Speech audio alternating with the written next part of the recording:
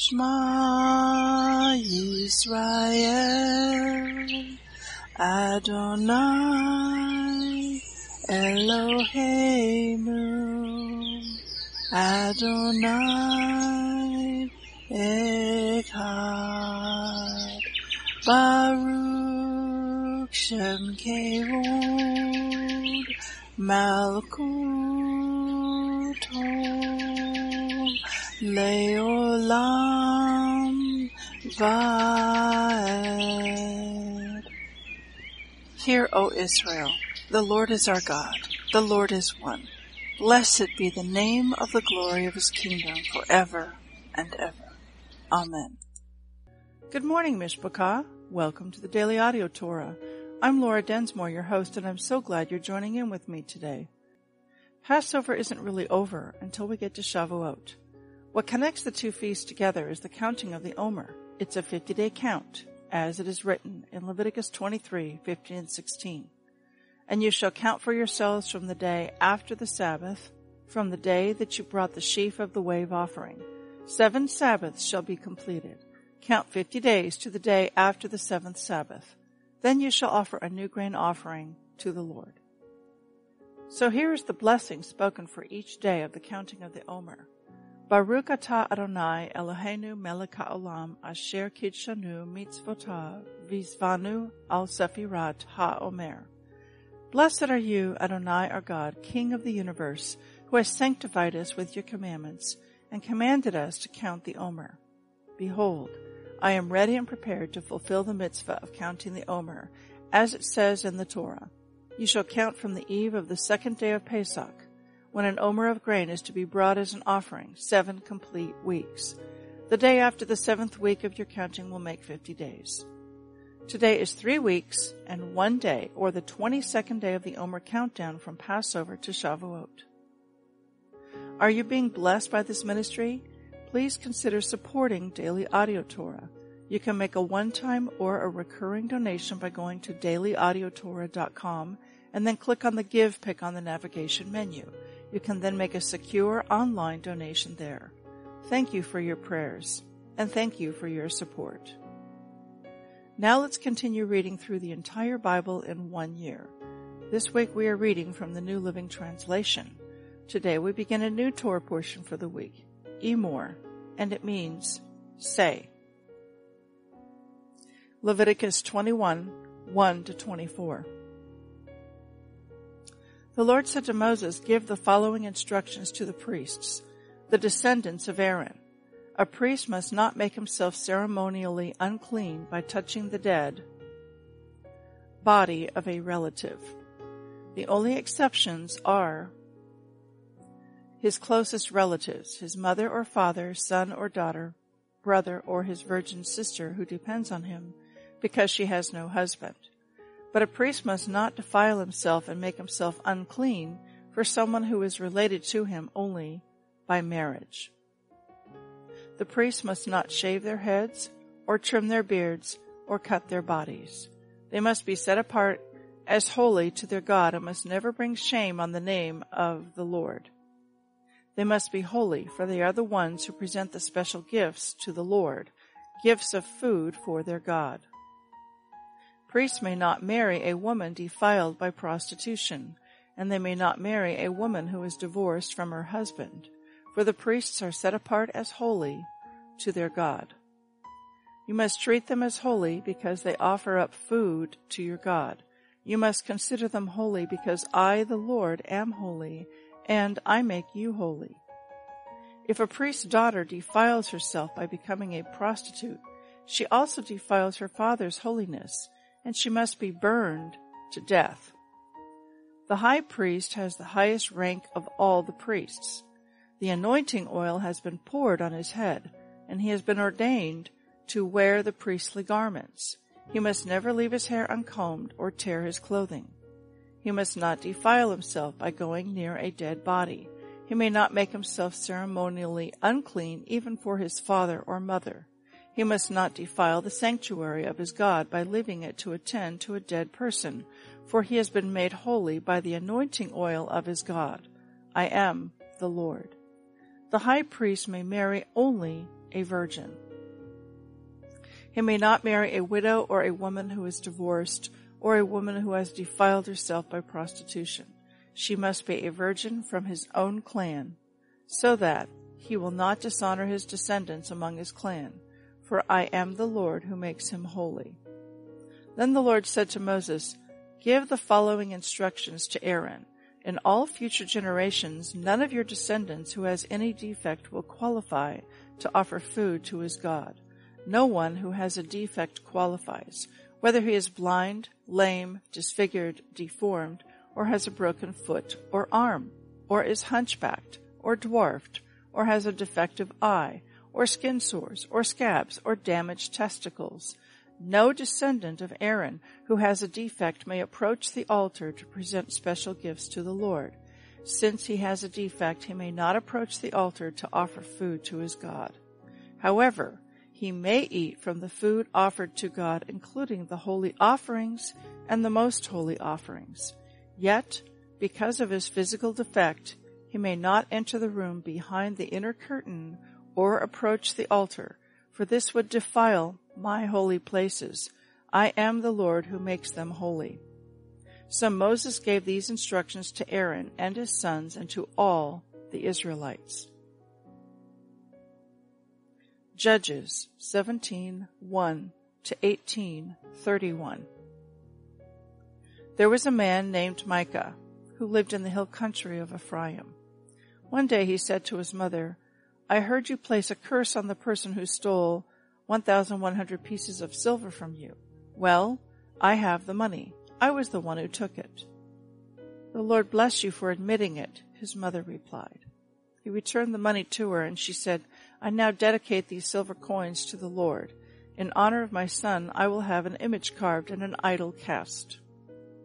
So when he returned the money to his mother, she took 200 silver coins and gave them to a silversmith who made them into an image and an idol, and these were placed in Micah's house. Micah set up a shrine for the idol, and he made a sacred ephod and some household idols. Then he installed one of his sons as his personal priest. In those days, Israel had no king. All the people did whatever seemed right in their own eyes. One day, a young Levite who had been living in Bethlehem in Judah arrived in that area. He had left Bethlehem in search of another place to live, and as he traveled, he came to the hill country of Ephraim. He happened to stop at Micah's house as he was traveling through. Where are you from? Micah asked him. He replied, I am a Levite from Bethlehem in Judah, and I am looking for a place to live. Stay here with me, Micah said, and you can be a father and a priest to me. I will give you 10 pieces of silver a year, plus a change of clothes and your food. The Levite agreed to this, and the young man became like one of Micah's sons. So Micah installed the Levite as his personal priest, and he lived in Micah's house. I know the Lord will bless me now, Micah said, because I have a Levite serving as my priest.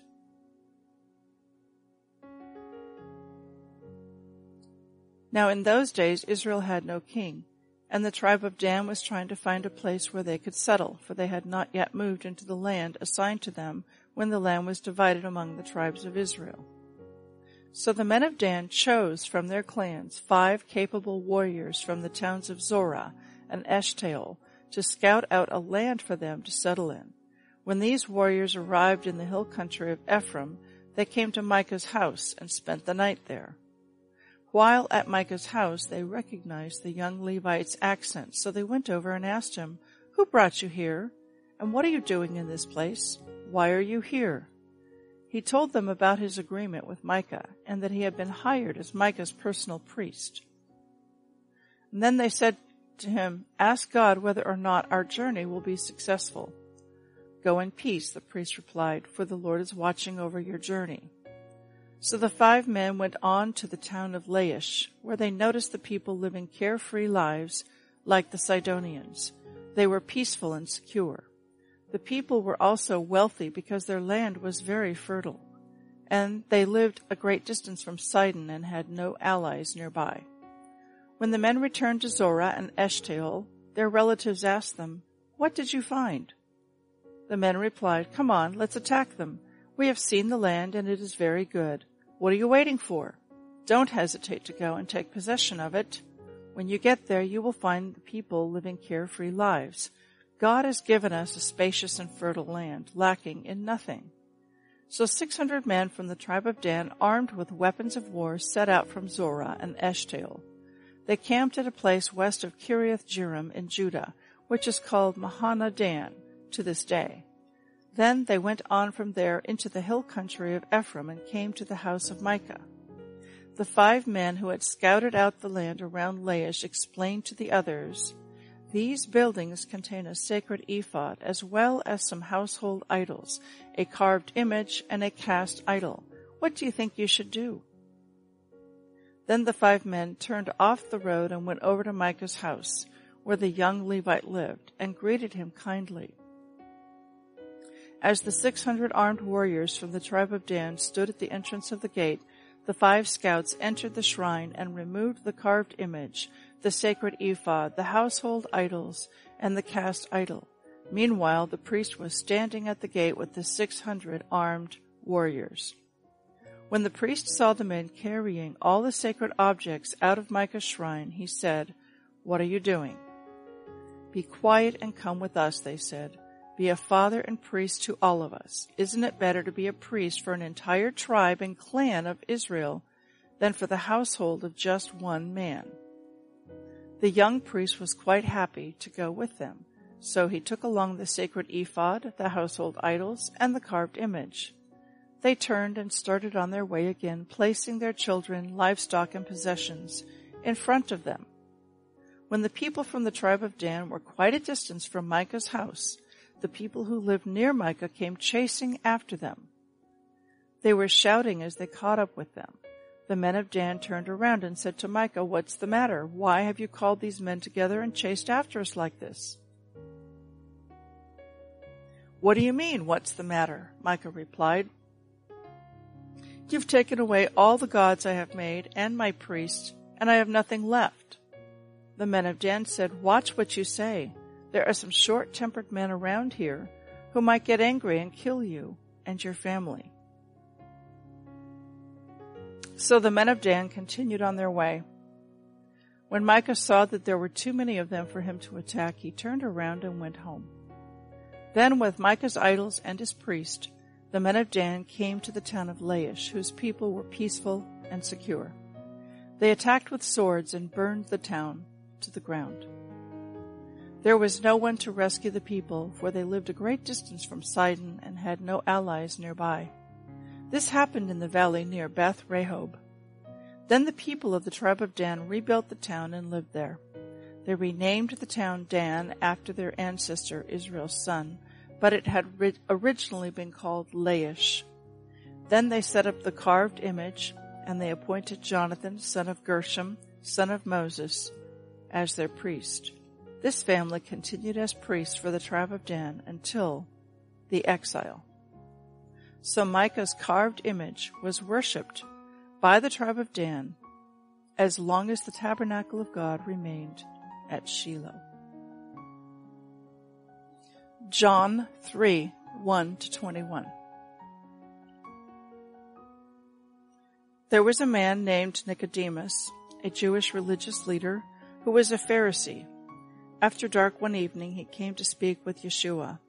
"Rabbi," he said, "we all know that God has sent you to teach us. Your miraculous signs are evidence that God is with you."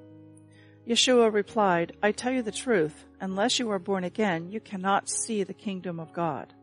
"What do you mean?" exclaimed Nicodemus. "How can an old man go back into his mother's womb and be born again?" Yeshua replied, "I assure you, no one can enter the kingdom of God without being born of water and the Spirit. Humans can reproduce only human life, but the Holy Spirit gives birth to spiritual life. So don't be surprised when I say you must be born again. The wind blows wherever it wants, just as you can hear the wind but can't tell where it comes from or where it is going, so you can't explain how people are born of the Spirit." "How are these things possible?" Nicodemus asked. Yeshua replied, "You are a respected Jewish teacher, and yet you don't understand these things? I assure you, we tell you what we know and have seen, and yet you won't believe our testimony. But if you don't believe me when I tell you about earthly things, how can you possibly believe if I tell you about heavenly things? No one has ever gone to heaven and returned, but the Son of Man has come down from the heavens. And as Moses lifted up the bronze snake on a pole in the wilderness, so the Son of Man must be lifted up, so that everyone who believes in him will have eternal life. For this is how God loved the world. He gave his one and only Son, so that everyone who believes in him will not perish, but have eternal life. God sent his Son into the world, not to judge the world, but to save the world through him.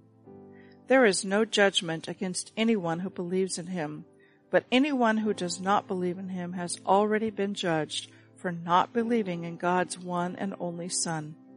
And the judgment is based on this fact: God's light came into the world, but people loved the darkness more than the light, for their actions were evil. All who do evil hate the light, and refuse to go near it, for fear their sins will be exposed. But those who do what is right come to the light, so others can see that they are doing what God wants. Psalm 104, 1-23. Let all that I am praise the Lord. O Lord my God, how great you are! You are robed with honor and majesty. You are dressed in a robe of light.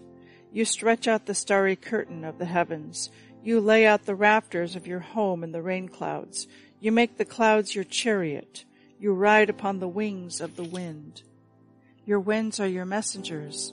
Flames of fire are your servants. You placed the world on its foundation so it would never be moved. You clothed the earth with floods of water, water that covered even the mountains. At your command the water fled. At the sound of your thunder it hurried away. Mountains rose and valleys sank to the levels you decreed. Then you set a firm boundary for the seas, so they would never again cover the earth. You make springs pour water into the ravines, so streams gush down from the mountains. They provide water for all the animals, and the wild donkeys quench their thirst. The birds nest beside the streams and sing among the branches of the trees. You send rain on the mountains from your heavenly home, and you fill the earth with the fruit of your labor. You cause grass to grow for the livestock and plants for people to use. You allow them to produce food from the earth, wine to make them glad, olive oil to soothe their skin, and bread to give them strength.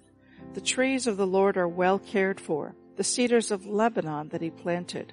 There the birds made their nests, and the storks make their homes in the cypresses. High in the mountains live the wild goats, and the rocks form a refuge for the hyraxes. You made the moon to mark the seasons, and the sun knows when to set. You send the darkness, and it becomes night, when all the forest animals prowl about. Then the young lions roar for their prey, stalking the food provided by God. At dawn they slink back into their dens to rest.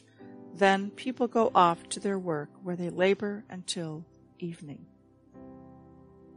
Proverbs 14:20-21. The poor are despised even by their neighbors, while the rich have many friends. It is a sin to belittle one's neighbor. Blessed are those who help the poor. I'd like to speak to you from our Haftorah portion today, which is Judges chapters 17 and 18. And in these two chapters, we're following the story of Micah. And Micah is a man of idolatry. He has household idols. He hires a local priest who was passing through to come in and be his priest and to do sacrifices and to set up the ephod and that sort of thing. And then some men from Ephraim come through, and they basically steal away his priest. And the priest takes away his household idols and follow the Ephraimites because they're offering to pay him more money. But I'm getting ahead of myself. Let's go into Judges chapter 17, verse 6, and look at that. In those days Israel had no king. and all the people did whatever seemed right in their own eyes. Beloved, this is the essence of the definition of humanism, secular humanism, that each person decides for themselves what's right and wrong. And it's a very politically correct point of view or perspective or mindset, that who are you to impose on me your beliefs? We have to be tolerant and inclusive. And so if there is such a thing as absolute right and absolute wrong, as we would suggest from following the Bible, that the Ten Commandments are absolutely right, and we appear to be inflexible, then we're considered intolerant. So when you have people deciding for themselves what's right and wrong, then, it's okay to do spirit cooking and take parts of human bodies or parts of, something disgusting and put that in the spirit cooking and even promote it on corporate platforms that I won't mention and make a commercial about it and promote this kind of satanic ritual. Oh, if we protest about that, we're being intolerant. Well, this is what secular humanism leads to. It's a total moral decline of values. So let's go on now in Judges chapter 18. And in Judges chapter 18, verses 24 and 25, let's take a look there. Now this chapter is where the Ephraimites have come through town, and they're basically whisking the priest that Micah hired to be his priest, whisking him away. And remember, this is all based in idolatry and household gods that are not the God of Israel. So in verse 24 and 25, it says, "What do you mean, what's the matter, Micah?" Let me give you the background. Micah is chasing after these men from Ephraim. And he's chasing them down because his priest, along with his household idols, have left. And so Micah is upset about this, and he's chasing them down. So now let's read verses 24 and 25. Or let's start with 23. Verse 23. "They were shouting as they caught up with them. The men of Dan turned around and said to Micah, 'What's the matter? Why have you called these men together and chased after us like this?' 'What do you mean, what's the matter?' Micah replied. 'You have taken away all the gods I have made and my priest, and I have nothing left.' The men of Dan said, 'Watch what you say. There are some short-tempered men around here who might get angry and kill you and your family.'" Now, I want to take those verses and overlay that with our current situation with coronavirus. And ultimately, God is sovereign, He's in control, and He has allowed this virus to affect the planet. And He has a purpose in it. Now, one could say and make the case that the deep state globalists and the Chinese, with their Wuhan lab, they're the ones who engineered this in the lab and then released it, perhaps on purpose. Time will tell whether they are able to prove that, but it looks kind of suspicious. You could put the blame on them, but ultimately God is El Elyon, He is sovereign, He's the Most High, and even if that is the case, He still allows things to happen and His purposes will prevail. So at that level of understanding, what is God accomplishing through this coronavirus? He's doing a correction. What kind of a correction? Well, He's taking down idols of the land and idols of the heart. What idols of the land? What idols of the heart? The idols of the land where we tend to pursue way too much consumerism and materialism. We spend way too much time shopping at the malls and spending our money and going to sporting events and, just being caught up in earthly, worldly matters and spending very little to no time with spiritual matters, with spending time with the God of Israel and in His Word. And so the bars are closed, the restaurants are closed, and people can't go to work. And so, in a sense, you could say that the idols of the land have been stolen, taken away. So what are we beginning to see? We're beginning to see social unrest. People are beginning to protest. They're beginning to push back against these draconian measures of sheltering in at home. Now in China, I've heard of reports of people being welded into their apartments where the door is welded shut or boarded shut or chained up or locked up so they cannot get out. That's truly draconian and oppressive. And people can die inside their apartments because they can't get out to get food. So, of course, we have lost liberty and freedom and people want to get back to work. This is true. Setting that aside, what else are people protesting? Well, they can't go out and party. They can't have parties. They can't go out and drink. They can't go to the bars or the restaurants or the movies. And perhaps God is saying, I'm taking away those idols of the land and idols of the heart because I want you to look for me and seek after me. And so in a sense, that situation is parallel to what we just read here of these men of Dan who came and stole Micah's household priest and the household idols, and now Micah is protesting and he wants them back. He wants them back. You've taken away all the gods I have made and my priest, and I have nothing left. And then the men of Dan say, watch what you say. There's some short-tempered men around here who might get angry and kill you and your family. So they threaten him.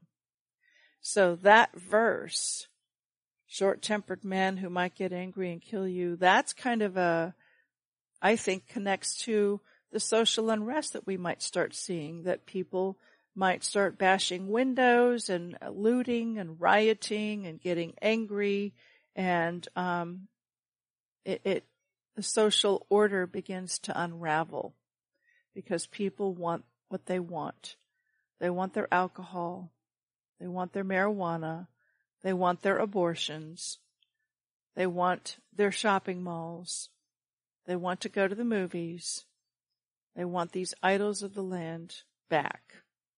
And if they don't get them back, there could be some social unrest. So now let's jump into Judges chapter 18, verses 30 and 31. Well, let's start with verse 29. They renamed the town Dan after their ancestor Israel's son, but it had originally been called Laish. Then they set up the carved image, and they appointed Jonathan, son of Gershom, son of Moses, as their priest. Now this is the carved image that Micah originally made out of the silver that he had stolen from his mother, and then instead of her correcting him, she blessed him and said, oh, thank you for telling me that you stole the silver from me. Let's go ahead and make a silver idol out of the silver that you stole from me. So this carved image made of silver, they appointed Jonathan, son of Gershom, son of Moses, as their priest. This family continued as priests for the tribe of Dan until the exile. So Micah's carved image was worshipped by the tribe of Dan as long as the tabernacle of God remained at Shiloh. Now, if you've ever been to Israel, up in the north, there is a kind of like a national park, a preserve called Dan, and you can go into the Dan preserve and you can actually see the foundation of an idol that this tribe used to worship, and it was a foundation to Baal worship. And at one point they were thinking to rebuild all of this altar, but the Jewish rabbis made a huge protest and said, no, that would defile the land. Do not rebuild it. So all that remains is simply the foundation or the base of it, and they did not finish it. But Shiloh is also north of Jerusalem, and that was where David and the tabernacle rested with the ark for quite some time, with 24 hours a day, 7 days a week of worship and praise and prayer going up at Shiloh in the tabernacle before he set up headquarters in the city of David or in Jerusalem, and before there was ever a temple. Dan is further north of Shiloh, and Dan is of the northern tribe, of the 10 tribes of the north. So they did not go down to Jerusalem for the 3 feasts, for Passover, for Shavuot, and for Sukkot. They changed the times. Instead of the 7th month of having Sukkot, they did Sukkot in the 8th month. And they also set up their own system of priests. Instead of using Levitical priests as prescribed by the Torah, they had their own. Anybody could be a priest. So our biblical ancestors of the tribe of Dan were very idolatrous. And this is what got them kicked out of the land. This is referred to in that verse.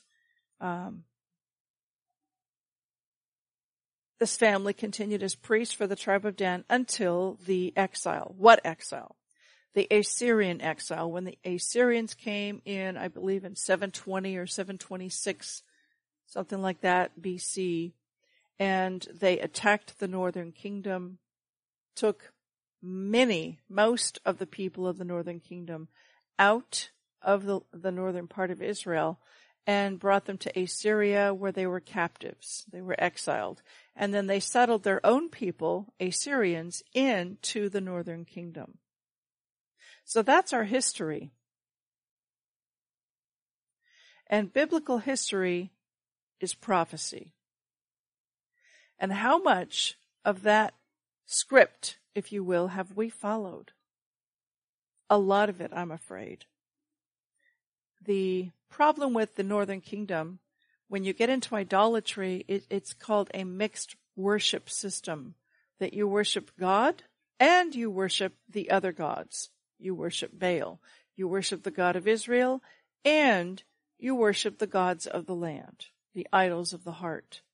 That's what they were into. They would worship Yotevavhe, and they worshiped Baal, and they worshiped Molech, and they worshipped Ashtoreth. So how has that played out today? Well, we have the Sunday mainstream church, and they love Yeshua, and they worship Ishtar, Easter, and they worship Baal, Christmas. And so there's this mixed worship system, and God hates this mixture. He says in Revelation to one of the churches, I would rather have you be hot or cold, but because you are lukewarm, I will spew you out of my mouth. So Heavenly Father, we come before you humble and broken. We ask your forgiveness for the mixed worship system that we have fallen into. We ask your forgiveness and we repent for the idols of the heart that we have at times in our lives worshipped you, but we've also worshipped other gods. Materialism, consumerism, sports, Hollywood, entertainment, money, family. Abba, forgive us for making these idols of the heart, and we repent and we give you permission to pull them down and remove them.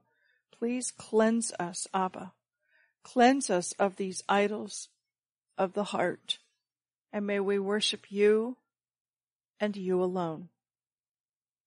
Father, if we are blind to any of these idols of the heart, if we are not aware, if we are blind, if we've been deceived, I'm asking, Abba, that you will shine your light and reveal and expose what those idols of the heart are. We do not want household idols.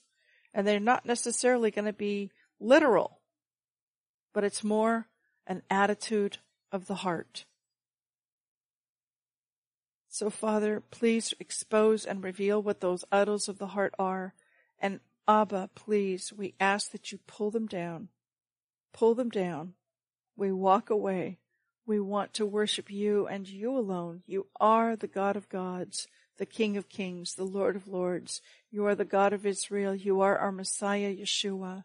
You are our soon and coming King. You are the great high priest.